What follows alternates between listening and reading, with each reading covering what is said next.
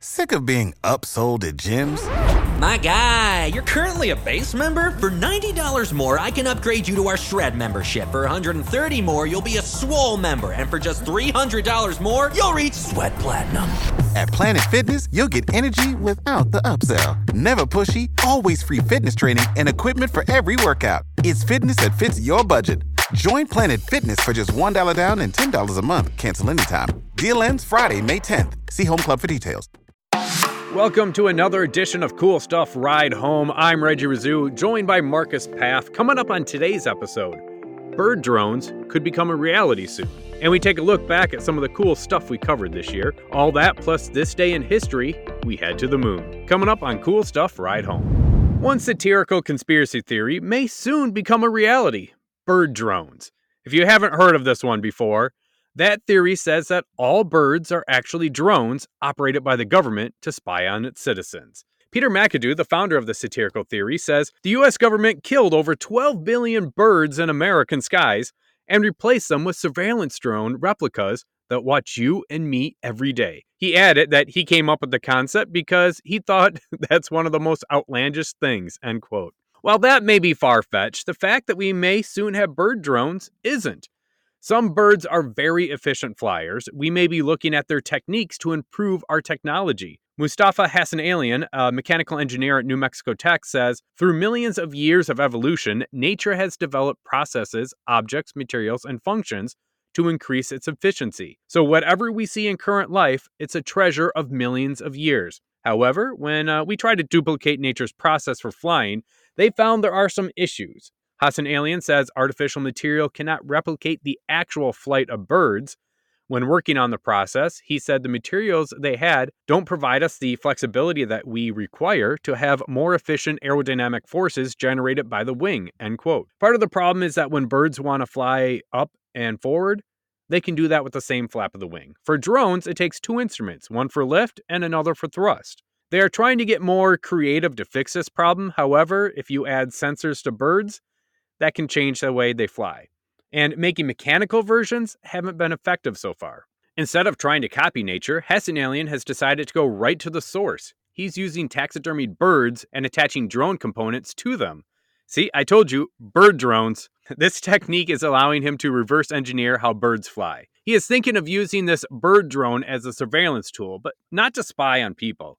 Instead, he wants to use it to watch animals. They have tried using drones to spy on wildlife, but the animals tend to be scared of the traditional drones because of all the noise they make. Hassanalian says most of the time, animals will be scared and scattered, and it puts them in distress.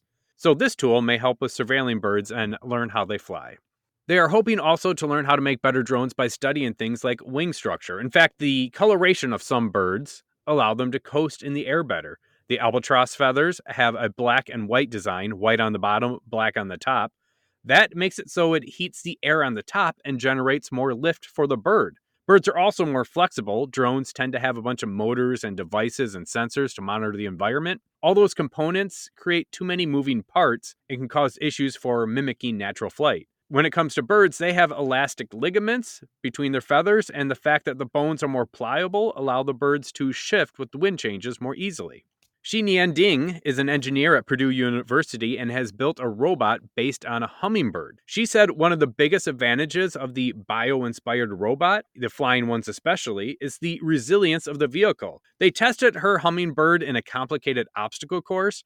Well, the drone had one of its wings broken off by hitting several objects, but it was still able to fly using just the one wing, because, it was a machine, not an animal. While we are still a ways away from realistic-looking bird drones, Deng says she thinks it may be possible in the future. Quote, maybe in the future, not so distant future, you will not be able to distinguish the real and artificial birds. However, she isn't thinking about the government replacing birds to spy on us. Instead, she said, quote, technology is like a double-edged sword, but I think I really like the idea of companion birds and a toy for kids. She added, nature is such a wonderful gift to humans.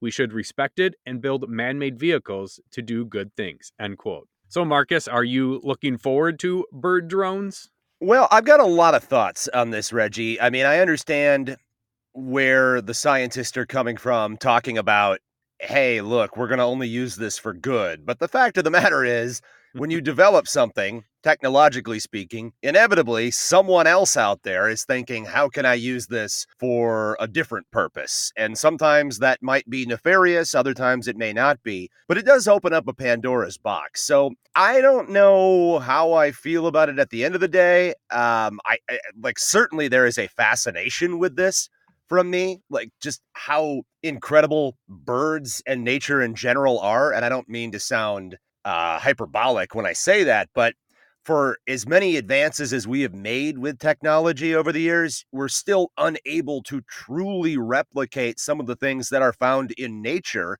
like as you talked about throughout the story, the flight of a bird who's able to do very complex maneuvers thanks to the elasticity, the pliability, whatever you want to say, of their makeup, which just doesn't exist in machines like an airplane, for example. So I think it's pretty darn cool that they can do something like this. But again, where does it all lead? Ultimately, we not being able to distinguish between real birds and drone birds, I don't know that I find that to be that great of a thing necessarily. That kind of frightens me a little bit too. You might be hesitant to do some activities outside, not knowing if you're being watched. Yes, 100%. And now am I going to have to buy up the airspace over my house to ensure that, hey, this is a this is a bird and drone bird free zone? I don't know how I keep them out, but yeah, it's a little crazy. Taking a look at some of the cool stuff we talked about this year, sticking with the whole flying theme, we're going to take a look at that transatlantic flight made using only sustainable fuel. Well, as humans search for more sustainable ways to carry out the daily tasks we've all grown so accustomed to, one multinational company has taken a huge step forward within the field of aviation. Virgin Atlantic, the commercial airliner founded by British billionaire Richard Branson, recently completed a groundbreaking transatlantic flight from London to New York using only sustainable aviation fuel. So what does that mean exactly? Well, sustainable aviation fuel is defined as a biofuel with similar properties to conventional jet fuel, but with a smaller carbon footprint. That per energy.gov. SAF can be made from a variety of sources, including crops, household waste, and cooking oils, believe it or not. And depending upon which products are used to produce it, SAF can greatly reduce greenhouse gas emissions. Per a BBC report, the Virgin Atlantic flight was completed in a Boeing 787 filled with 50 tons of SAF. Two types were used, with 88% derived from waste fats and the rest from the waste of corn production here in the US. Now, it's important to point out that planes still emit carbon when using SAF, but the industry says the life cycle emissions of these fuels can be up to 70% lower.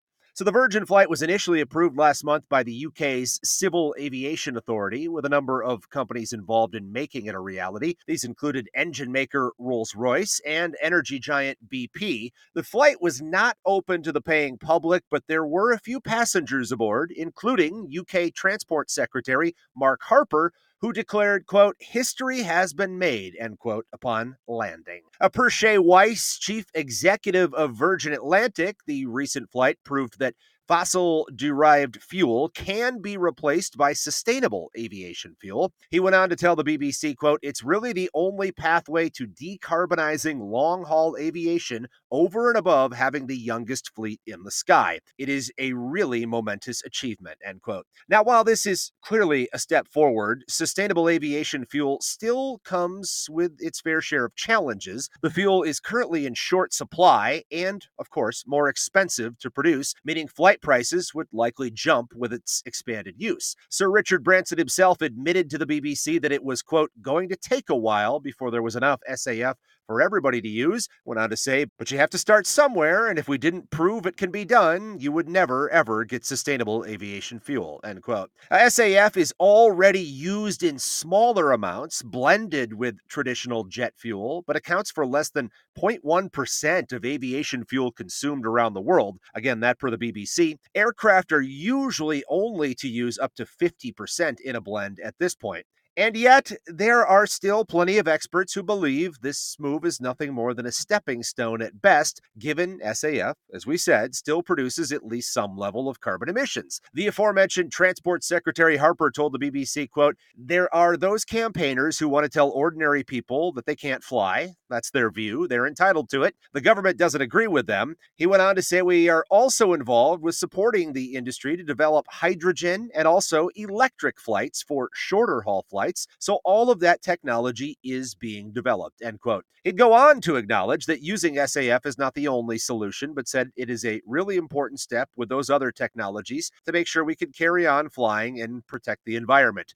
The UK government plans to require 10% of aviation fuel to be SAF by the year 2030. Now, if you're wondering about some of those other technologies that were referenced, hydrogen has been talked about fairly extensively in recent years. In fact, back in March, a small upstart airline named Connect completed the first ever regional flight powered principally on hydrogen. The 40-seat aircraft took off and flew for 15 minutes, reaching an altitude of more than 11,000 feet. Hydrogen is considered a clean fuel source and, per the U.S. Department of Energy, can be produced from a variety of domestic resources such as natural gas, nuclear power, biomass, and renewable power like solar and wind. These qualities make it an attractive fuel option for transportation and electricity generation.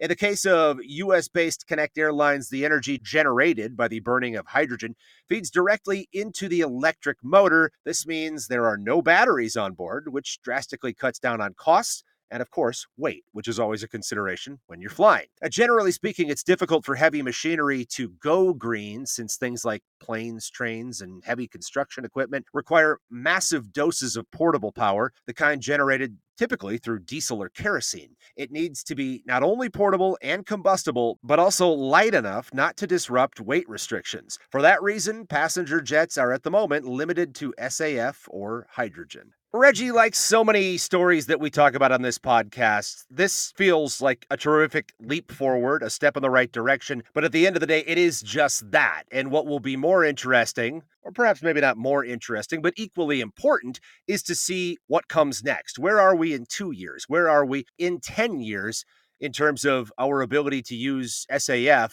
on a regular basis? Did it list a cost in there on what it actually costs to have this type of No, fuel versus no hydrogen? specific cost. No specific cost. It just said it is considerably more expensive, which obviously creates a problem because you're going to have to pay a lot more to fly with it. That's one of my concerns is the cost versus hydrogen. I don't know if it would cost as much. I feel like that's a little bit more abundant or easy to get a hold of.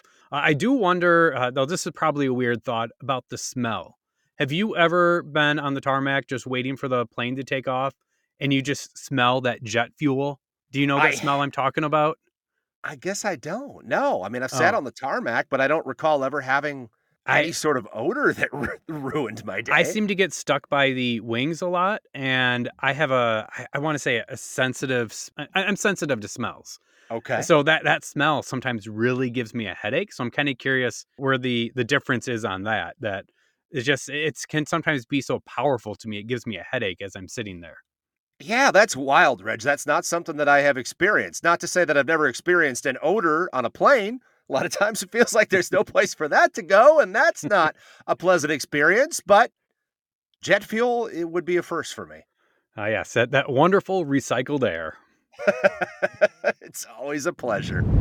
Heading off to this day in history, yesterday I mentioned that we'll be returning to the moon with the upcoming Artemis mission by the end of the decade with an international astronaut. But it was on December 27th, 1968 that Apollo 8 returned to Earth. While it's not the Apollo craft that landed on the moon, it was the mission that paved the way for that to happen. Apollo 8 was the first crewed spacecraft to leave Earth's low orbit and the first spaceflight with a human crew to reach the moon.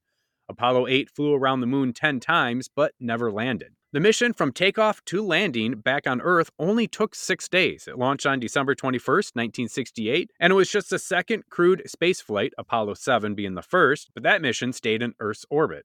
Apollo 8 was crewed by 3 astronauts, Frank Borman, James Lovell, and William Anders. The Apollo 8 mission was originally planned to be a test and was to fly in an elliptical Earth orbit in 1969. However, in August of 1968, the plan and the crew were changed. they decided on a more ambitious mission. The reason for this was the lunar module that was to take part in the test wasn't ready yet. However, the command-only module was. The original crew was moved to Apollo 9 as they were preparing for the lunar module test. That meant Borman, Lovell, and Anders had 2 to 3 months less training than planned. They ended up removing the plan for the lunar module training and changed it to a translunar navigational training. It took Apollo 8 68 hours to travel to the moon, and then for 20 hours, they flew around the moon, like I said, 10 times, which allowed the crew to be the first humans to witness and photograph the far side of the moon and get a picture of Earthrise, instead of sunrise or moonrise. During the trip, they ended up making a Christmas Eve TV broadcast. They read the first 10 verses from the Book of Genesis. It was the most watched broadcast at the time. With this successful trip, Time magazine also named those astronauts Man of the Year for 1968. Like I previously said, NASA credits Apollo 8 for paving the way to get to a second trip to the moon with Apollo 10 in May of 1969, and of course the eventual moon landing with Apollo 11 in July of 1969. That moon landing fulfilled President Kennedy's goal of putting a man on the moon before the end of the decade. There were several more manned moon landings. They happened with Apollo 12 in November of 1969, Apollo 14 in February of 1971, Apollo 15 in July of 1971, Apollo 16, April of 72, and the last manned mission to the moon was Apollo 17 on December 11th, 1972. Of course, I left out Apollo 13 there. That one was planned to go to the moon, but there were some errors there. Of course, I'm sure you've seen the movie or heard of the movie with that as well. So there were some errors along the way as well. Yeah, those were some pretty critical errors, Reg, in Apollo 13. But just an amazing story about people coming together to bring those astronauts home. This entire history of space and space travel, like so many things that we talk about on this show, is highly interesting. At least it is to someone like myself. It makes you wonder, where are we going next, of course, but using history to guide us. At what point are we sending civilians up there? And I know to some extent we have already accomplished that in the private sector by sending some very rich folks up into space to see what it's like. But I guess I'm left wondering, will we, by the end of our lifetimes, see what could be considered, at least relatively speaking, semi-regular space travel from people, from humans, going up, starting a civilization? Just how far along do we get in the next 50, 60 years while I'm still on this earth to potentially witness it? Knock on wood, hopefully. Who knows? Could be dead tomorrow. But that's, I think, the biggest question I have from all of this, and seeing how far we've come in a short amount of time. And then, obviously, how much unexplored space exists up there. I mean, it is mind-boggling when you start to try to comprehend that. I think a lot of those questions might be answered in the next 4 to 7 years with the Artemis mission. We can see where we are, where our advancements have taken us, how far we can get, how quick we can get there, how much material we can bring over to the moon. I think a lot of those answers should be coming soon, hopefully. That concludes another edition of Cool Stuff Ride Home. I'm Reggie Rizou with Marcus Paff. You can always reach us at coolstuffcommute@gmail.com. I have a link to the email address in our show notes as well. We'll talk to you tomorrow with another edition of Cool Stuff Ride Home. If you own a vehicle with less than 200,000 miles and have an auto warranty about to expire or no warranty coverage at all, listen up. CarShield has a low-cost month-to-month vehicle protection plan that covers more parts than ever. Visit carshield.com/audio to find out how you could pay almost nothing for covered auto repairs. Drivers who activate this vehicle protection today will also receive free roadside assistance, free towing, and car rental options at no additional cost. Get your free quote today at carshield.com/audio. That's carshield.com/audio.